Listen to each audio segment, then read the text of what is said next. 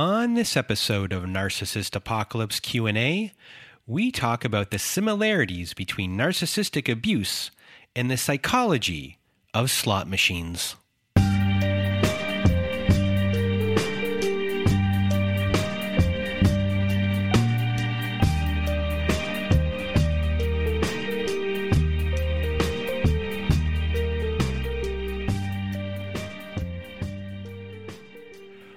Welcome to Narcissist Apocalypse Q&A, everyone. I am Brandon Chadwick, and today we are going to talk about addiction, intermittent reinforcement, a little bit of cognitive dissonance, and their contribution to trauma bonds.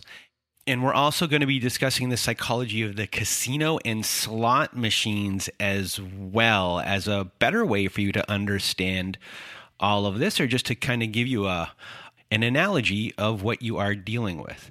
So before we begin, I just want to say, if you want to be a guest on our Survivor Story episodes, please do go to our website at narcissistapocalypse.com. Top of the page, there's a button that says guest form. Click on that button and read all of our instructions, and either send us an email at narcissistapocalypse@gmail.com or fill out our guest form, press the submit button. And also, we're doing an initiative where we want survivors to send us their eBay shops, their Etsy shops, whatever shop you have, whatever service you are providing for people. We want to create a portal for people to click on your shops and to be able to go through and shop from you or use your service. We want to help people who are trying to get out of their situations, that are trying to squirrel away money, or, you know, you're out of your situation. You're just trying to live and put food on the table for you and your kids and put a roof over your head. So please email us with your shops or your services. And when we redo our website, we're going to have this new portal page, and we're going to really do a campaign to start getting people to shop from you. So that is what's kind of going on there with a little initiative that we are doing. But today, right now, we are going to kind of just delve into this. I just want to do a few definitions right off the bat so we can just get them out of the way. I'll probably at one point during this episode repeat myself, but let's just do this right now. So the definition of addiction. Addiction is defined as not having control over doing, taking, or using something to the point where it could be harmful to you. Then we have intermittent reinforcement. And intermittent reinforcement is the delivery of a reward at irregular intervals, a method that has been determined to yield the greatest effort from the subject, and the subject does not receive a reward each time they perform a desired behavior or according to any regular schedule, but at seemingly random intervals. And then we have cognitive dissonance, is used to describe the mental discomfort that results from holding two conflicting beliefs, values, or attitudes, and people tend to seek consistency in their attitudes and perceptions, so this conflict causes feelings of unease or discomfort. So those are our big three definitions for this episode, because we're going to be diving into this a little bit. So if you've listened to the show a lot, or since its inception, you've heard me say so many times that I see things through an addiction lens. So I thought that was the best way to explain intermittent reinforcement through gambling, the casino, and the slot machine specifically. So I guess before we get really into the slot machines, let me just talk 1 second about the casino. And this is from an actual casino operator, someone that works there. This is I'm reading this from what they said. So the initial attraction is the artwork of the game, the sounds, the colors, the curves, the shapes.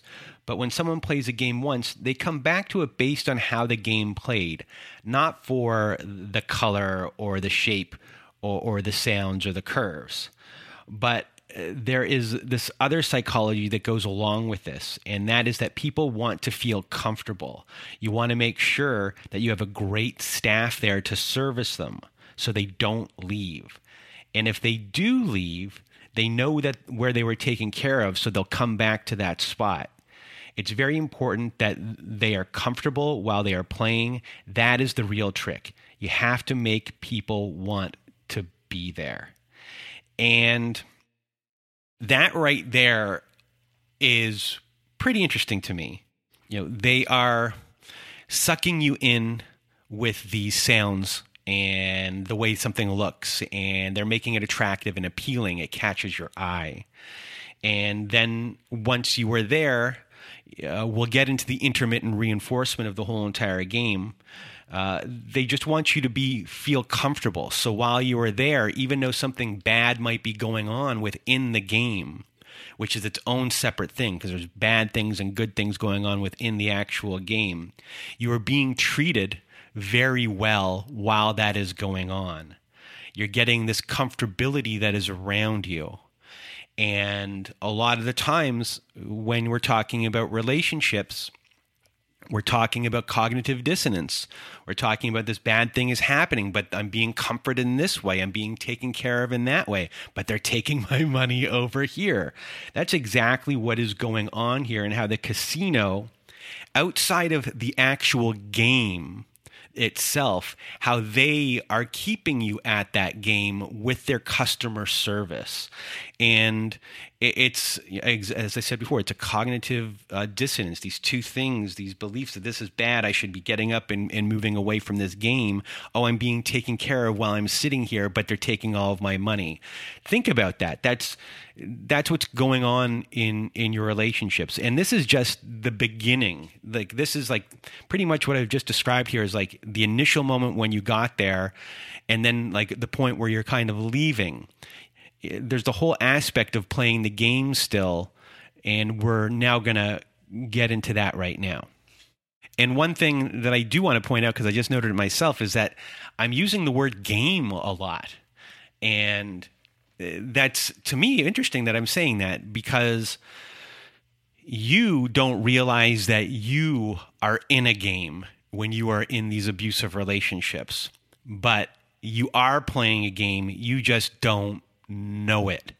And the other person is playing a game, and you are just the victim of what is actually going on. So now I'm going to get more into gambling and slot machines and everything that's kind of going on within this. And we're going to start off again with cognitive dissonance.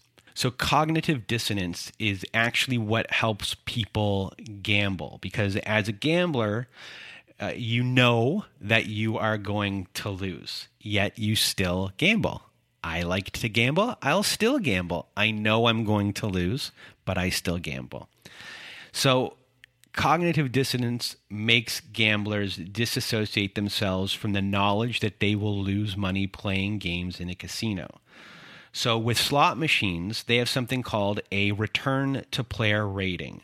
So casino is required to have this information accessible, and the rating is based on $100 spent gambling, and it appears as a percentage figure. So a slot machine has a return to player rating of a 96%.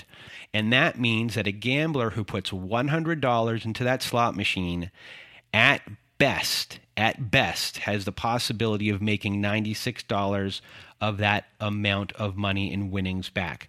However, and this is the big however, larger payouts do happen, and that is what fuels the big hopes of people, the big dreams of people who choose to ignore the fact that the machine that they are sitting at is designed to make them lose money. So when you listen to that and that big payout that you're hoping for, when you translate that to if this was an abusive relationship, that big hope, I mean, that is the carrot that the abuser might be dangling in front of you. That might be the future faking that happened early on, these things that you were promised.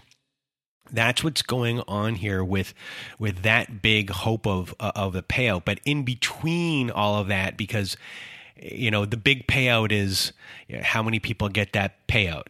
Very, very, very few people get that large crazy payout. But within that, you trying to get that big payout, these little wins might happen.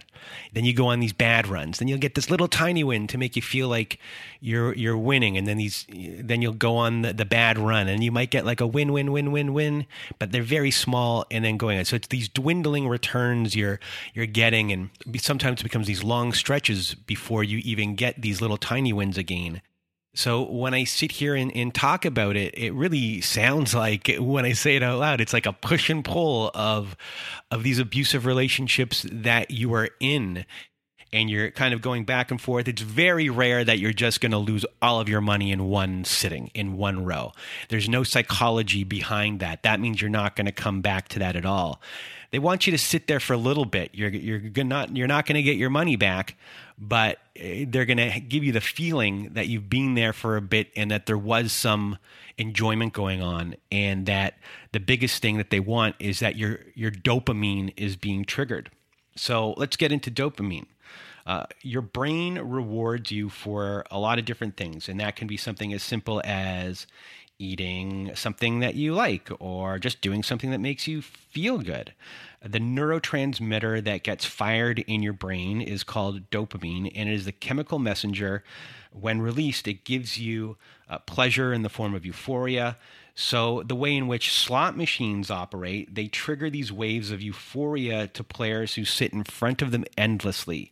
Each time the brain of a slot player gets another shot of dopamine from the jackpot, a bonus, a free spin, anything along those lines, the player begins to form a mental connection between the slot machines and feeling good.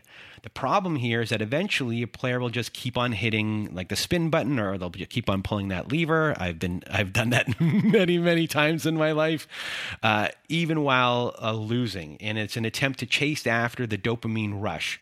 And all this time, people who are sitting down and playing these games don't even realize that that is what's going on, that these chemical things are actually going on at all. And with addiction and how we see things through an addiction lens. And if you've ever been a drug addict, a lot of time people will say when you take that first hit of whatever it is, you're always chasing that feeling. The feeling's never as good as the first time. So you're just really chasing this feeling. And when we talk about relationships and toxic relationships and relationships with abusers, a lot of people are hoping that things will go back to the way it was, chasing that feeling that they initially got. So as things start getting worse and worse and worse, they're maybe making excuses for what's going on. And even though they're in this scenario that's not that great, and the winning is, or that feeling is becoming less and less, it's harder to catch that feeling until you have no money left in a lot of these situations. So while you are slowly losing your money in this situation on the slots, and you're getting this intermittent reinforcement from sometimes winning these small amounts and then going on a losing run, and sometimes winning on a small amount, there's an other trick that is going on, and that has to do with the buttons. That has to do with the reels, that has to do with the levers, and also some of the noises that could be going on around you as well. And it's a really big trick. When it comes to those buttons and the levers and all of those things that are going on, the different visual displays, because the reels are always changing. The numbers or whatever that's going on in the machine are always changing. But you're still playing the game. You're still pressing those buttons. And I really started to think about those buttons. Like, what are those? You're still getting a dopamine rush from those buttons, even though you are losing. So in my mind, when you're trying to relate this to a relationship, an abusive relationship, this is partly cognitive dissonance, but it's also actions that are not matching words, where you're hearing the words of someone and that is reinforcing to you. And that's what those buttons are. That's what those reels are. That's what, that lever is. Those are the words being told to you. But the action is the outcome of you losing. Sometimes you'll get a win here or there. Sometimes you'll get there's a bit of the intermittent reinforcement. But Those buttons are a way to control you. Those buttons are the way to smooth you over. They're lighting things up. It's everything that you want to hear. Like pressing that button or pulling that reel on a slot machine is technically the equivalent of someone saying, okay, I will go to therapy for you. They're going to give you that, but then they never go to therapy and you lose anyway. But it's all those things where, pressing a button is you getting flowers. Those are the things that those buttons are. That's what that represents. And yet the outcome is you are going to lose all your money. So the slot machine really is an abusive relationship when you start looking at things from these angles. So now you're really stuck at this machine. You are in this relationship, and it is very difficult to leave that machine with any of your money. For the most part, you're going to lose a little bit, a tiny bit. That's what the odds say. A lot of the times you're going to leave with absolutely nothing. And they use the sounds, the graphics. They immerse you into the gameplay.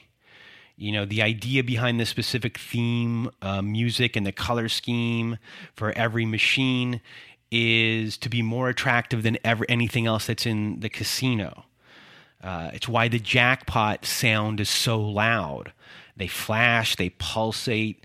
That's why the sounds of the coins dropping, the blinking lights, the sounds of sirens, all of these things are kind of like, your gut is telling you that this isn't a good thing, and these things are overriding your gut at the same time. They're just so attractive. You can't see what is actually going on.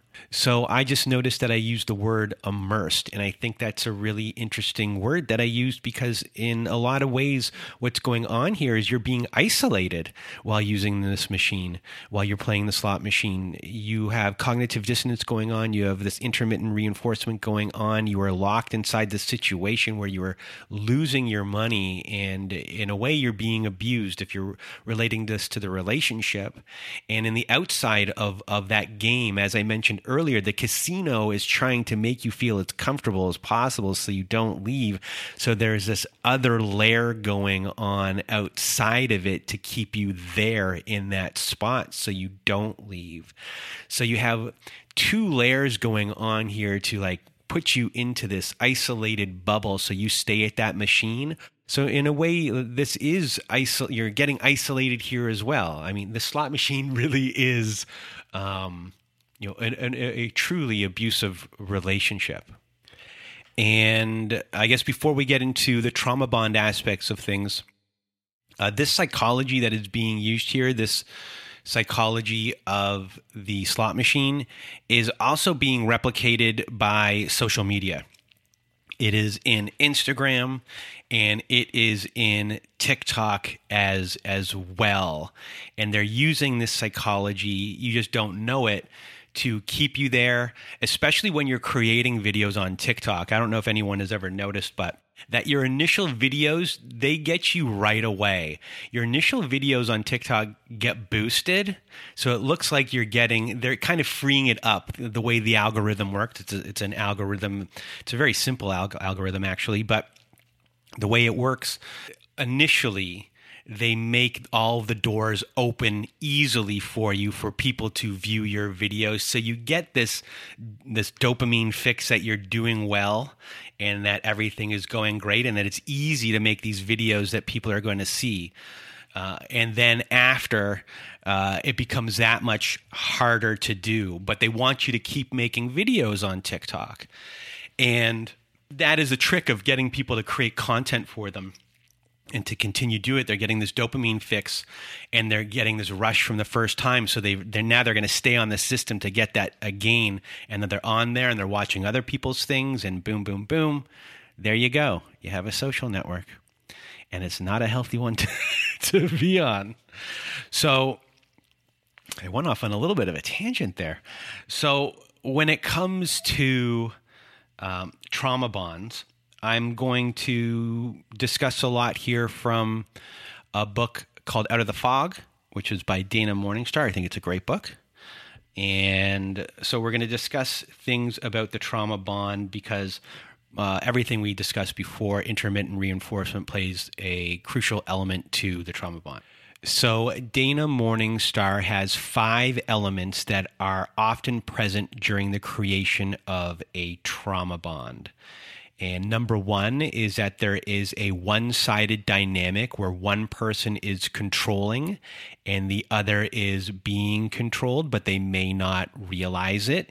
And if you think about the slot machine scenario that we just brought up, the person who's sitting at that slot machine does not really realize that they are about to be completely controlled and lose all of their money, or not all of their money sometimes, but a bit of their money. Number 2 on this list of 5 elements that are often present during the creation of a trauma bond is the abusive behavior is sporadic and is characterized by intermittent reinforcement, where the good times are really good and that the bad times are really bad. Number 3 is the victim experiences extreme mental distress and confusion, which is the cognitive dissonance, and denies what is going on to themselves in order to convince themselves that the relationship can survive, as well as so they can protect themselves emotionally to avoid an emotional collapse. And during either psychological or physical abuse, disassociation is often present, where the victim feels like this isn't happening to them. They might feel as if they're in a movie or in a state of shock. Disassociating from what's going on allows the victim to compartmentalize the abusive aspects of the relationship in order to focus on and stay for the positive aspects of what is going on. This is done by rationalizing and normalizing what they are experiencing, which many victims do by telling themselves things like it could always be worse, or no one is perfect, it's due to their childhood, or it's partly or all my fault. And number 4 on our list is the more invested, which is like physically, emotionally, and financially invested a person is in the relationship, the more driven they will be in order to stay. And in turn, the more driven they will be to defend what they are experiencing. So in order to smooth over the mental distress and the resulting confusion that they are experiencing, they might tell themselves that they are staying because this is what commitment is all about. And they might further reinforce this belief by becoming more invested in things like their faith. They might start going to therapy, really deep dive into self-help books, sign up for like a marriage retreat to figure out how they can learn to trust again, to be a better partner, thinking to themselves, if they just change themselves, then the relationship can be saved. Because in this scenario, if leaving is out of the question, then the victim is going to have to justify to themselves why they are staying. And the easiest way to do that is to make the issue their fault. Because when something is their fault, in a way, they might have control over things changing. And it's this real big false sense of control because they aren't responsible, or you are not responsible for your abusive partner's treatment of you. When it comes to number 3 and number 4 on this list, specifically when it comes to the show and hearing so many people's stories in the 4 years that I've been doing this, a big part of the show is to feel less shame about staying and why you stayed. And there's the psychology behind why you stayed. And the psychology could be different of the buttons that might be pressed on you as to why you stay, what was dangling in front of you, the things that are going on, justifications that are being made. And early on, saying things like no one is perfect for number 3 on this list. It's due to their childhood, these excuses that are done, trying to rationalize what is happening and making sense of your situation. There's so much going on here within this trauma bond. It's not your fault that this happened to you. And there's this whole manipulation that occurred earlier, as I explained earlier, when it comes to how a slot machine works. You're being set at this machine and it's a game, and you don't realize that you're playing a game and that you're being bonded to this person to keep you there, to stay there. And they're sowing the seeds of doubts and all these things going around with gaslighting to keep you in this spot. And number 5 on the list is the worse the victim is treated, the more they have to justify themselves to why they are staying. And they might avoid others who have issues with their abusive partner, because this can contribute to their mental distress. They also might be inclined to surround themselves with people who support their decisions about their abusive partner as well, in creating this system that is dysfunctional, with possible beliefs that are just not healthy for this commitment in this relationship at all. So those were the 5 elements that are often present during the creation of a trauma bond. And now we are going to discuss the signs of a trauma bond, the signs that you might be suffering. And these are some of the following behaviors that you might be exhibiting. Number 1, they are abusive and manipulative, but you can't seem to let go. You ruminate over the incidents of abuse, engage in self-blame, and the abuser becomes the sole arbiter of your self-esteem and self-worth. 2, you walk on eggshells trying to please your abuser, even though they give you little in return except for crumbs of affection and more pain. 3, you feel addicted to them without understanding why. You need their validation and approval, and you look to them as your source of comfort after incidents of abuse. And that's addiction right there, when the only thing that can make something better is the thing that's making things worse. That's a really big one right there. And number 4, you defend your abuser and keep their transgressions a secret. You might refuse to press charges against your abuser or defend them against family members or friends who try to tell you that they are toxic. You may even present your relationship as a happy one to the public eye, and you attempt to minimize their abuse or their behavior, and you romanticize or exaggerate any positive behaviors that might be going on. But they might not be going on a lot, but you will prop those up more than the abusive behaviors that are going on as a smokescreen. Number 5, even when you attempt to leave the abuser, you give into the abuser's fake remorse, their crocodile tears, and claims to change in the future. The pattern of abuse and its cycle may be evident, but you hold on to the false hope that things could get better.